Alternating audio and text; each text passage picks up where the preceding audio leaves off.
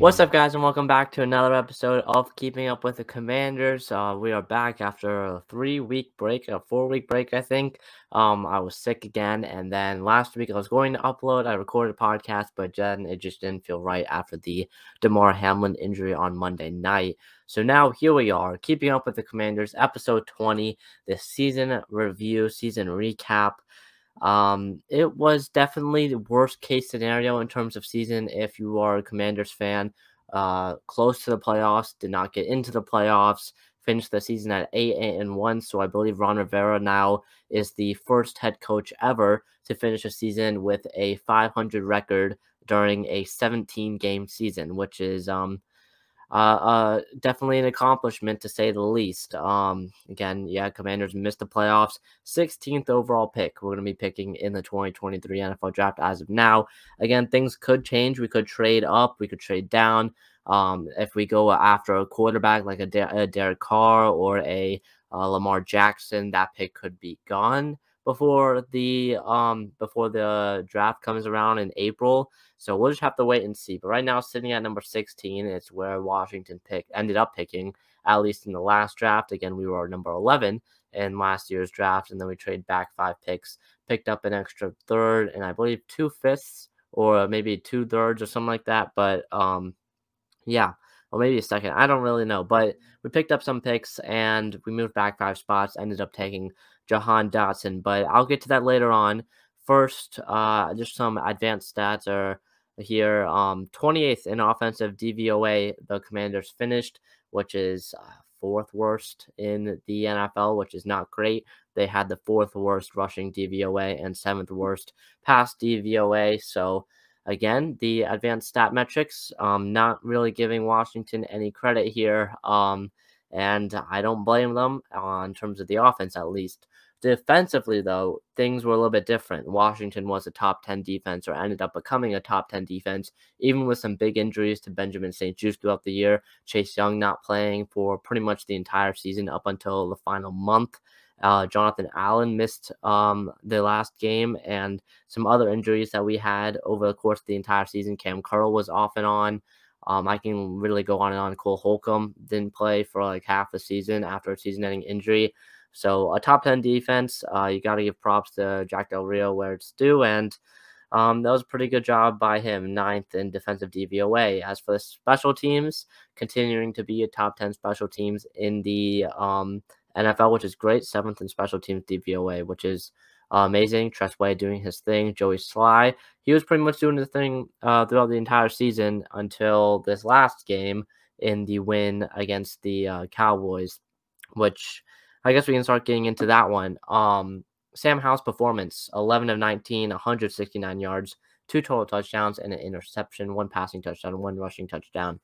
He did pretty good. To say the least. I think I was definitely impressed. He showed flashes, which is what I wanted. And again, there's still things to work on. The interception in the end zone, inside the own 15, inside the red zone, and Sam Howell throws it into the back of the end zone, triple covered. I don't blame him. Again, looking back at the play, it seemed open for a second, but again, you still can't throw that if you're Howell. Ends up being an easy pick. I forgot who picked it on the Cowboys, but ends up being an easy pick there. Defensively for this team, well, that was incredible. Not a single Cowboys rusher had over 20 rushing yards. Not Tony Pollard, not Ezekiel Elliott. Sam Howell had more rushing yards than every single Cowboys rusher, which is just an insane stat. As Howell had, I think, 5 carries for 35 yards and that touchdown. So that's just insane. The defense, which was very depleted, no Jonathan Allen, like I said earlier. Chase Young still a little bit banged up. Pretty much 0 linebackers. We had Milo Eifler in there. We had no Jamin Davis in there. We had no Cole Holcomb. I believe no John Bostic either. So our defense is pretty much banged up. You have the 7th round rookie Christian Holmes in there at the corner spot. He was starting, I believe, and then Percy Butler as well.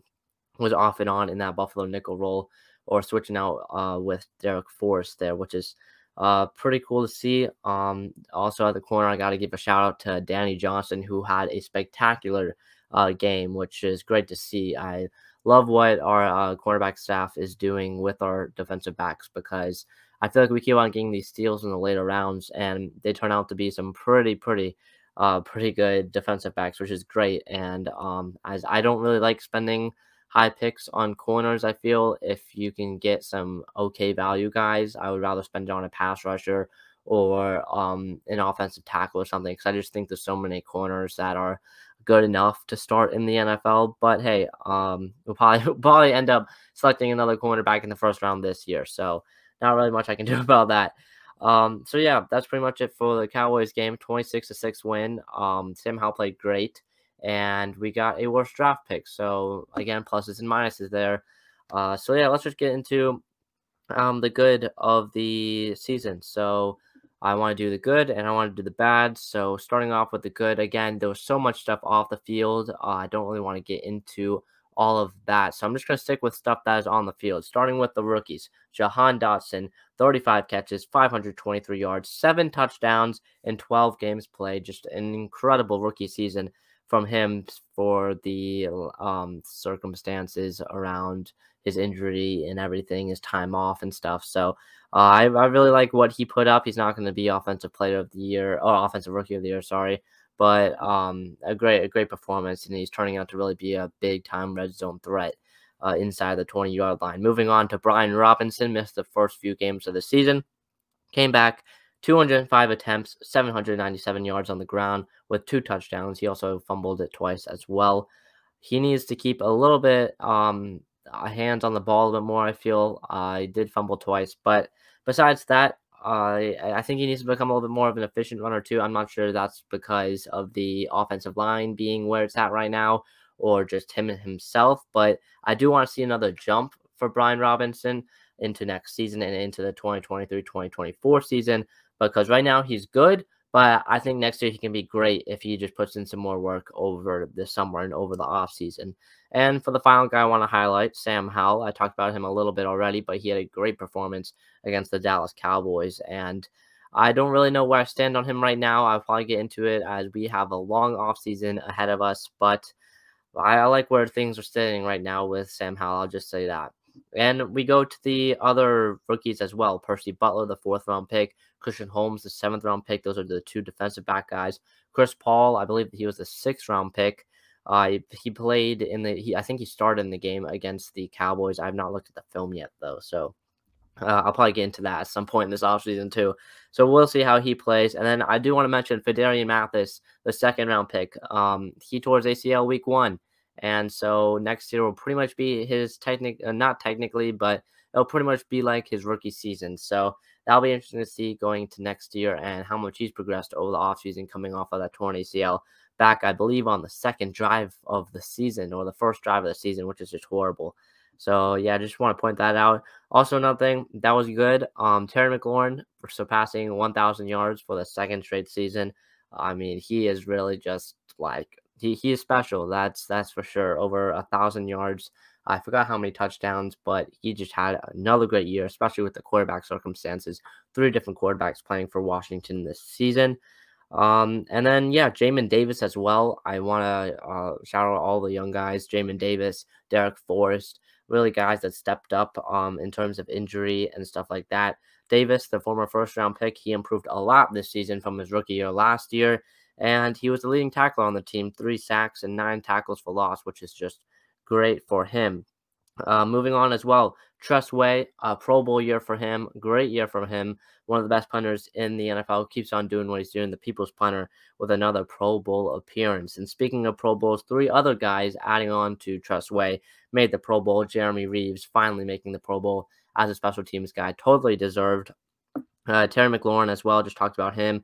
And Jonathan Allen making it as well. I'm not sure Jonathan Allen will play in the Pro Bowl because of his injury. I'm not really sure the extent of the injury, but I'm guessing as of now, I don't think he would. So we'll probably just see Terry, Jeremy Reeves, and Tress Way in the Pro Bowl this season. So that wraps up the good, at least on the offensive side. There were some more good things that happened, but those were pretty much all the highlights of the highlights.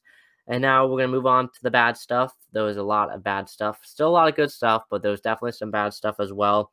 First thing being the major highlight of the bad stuff. The entire offensive play calling from Scott Turner was pretty much horrendous the entire season. Sam Howell, in a game where you want to play to give Sam Howell as many pass attempts as you can, Sam Howell doesn't even hit the 20 pass attempt mark, which is just, I mean, that's just crazy to me. Um, there was also some really interesting red zone play calling at the goal line that one game against the Titans.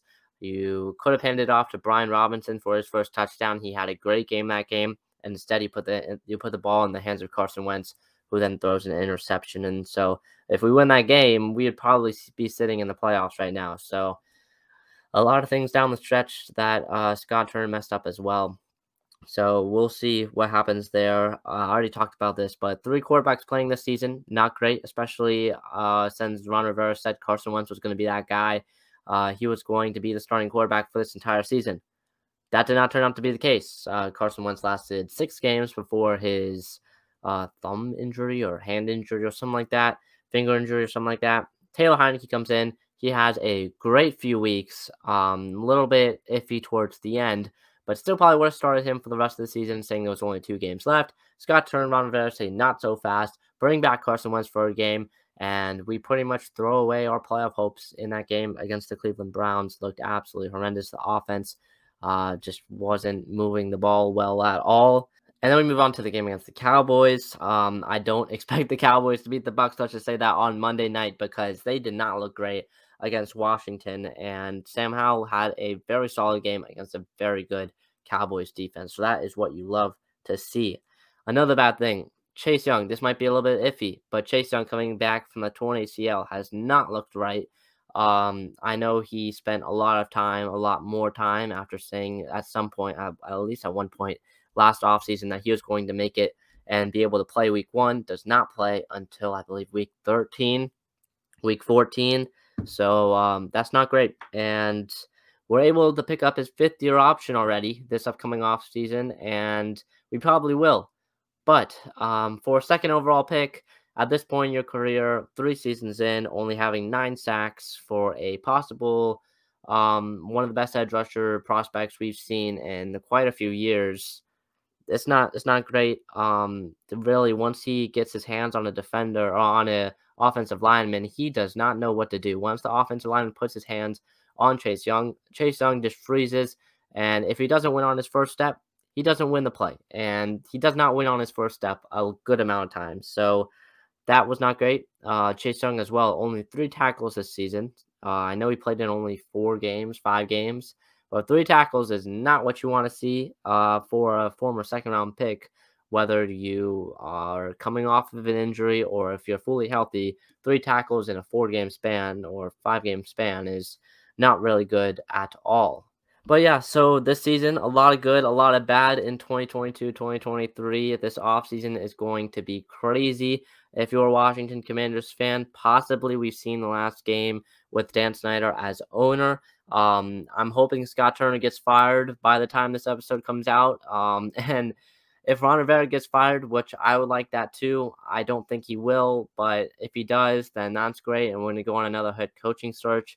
So the possibility, I tweeted this out the other day, the possibility of Washington relatively having a new owner, new head coach, new GM, and new franchise quarterback is fairly high for the circumstances. So again, this offseason is a lot of change. I hope we don't trade for a veteran quarterback, or maybe we do, but I really don't know what's going to happen, and we're just going to have to ride the roller coaster this offseason. But yeah, that's going to do it for this week's episode of Keeping Up with the Commanders. A lot of offseason stuff coming up, a lot of mock drafts, a lot of player reviews, prospect reviews coming up, which is going to be pretty exciting for this upcoming draft. I'm super excited about it.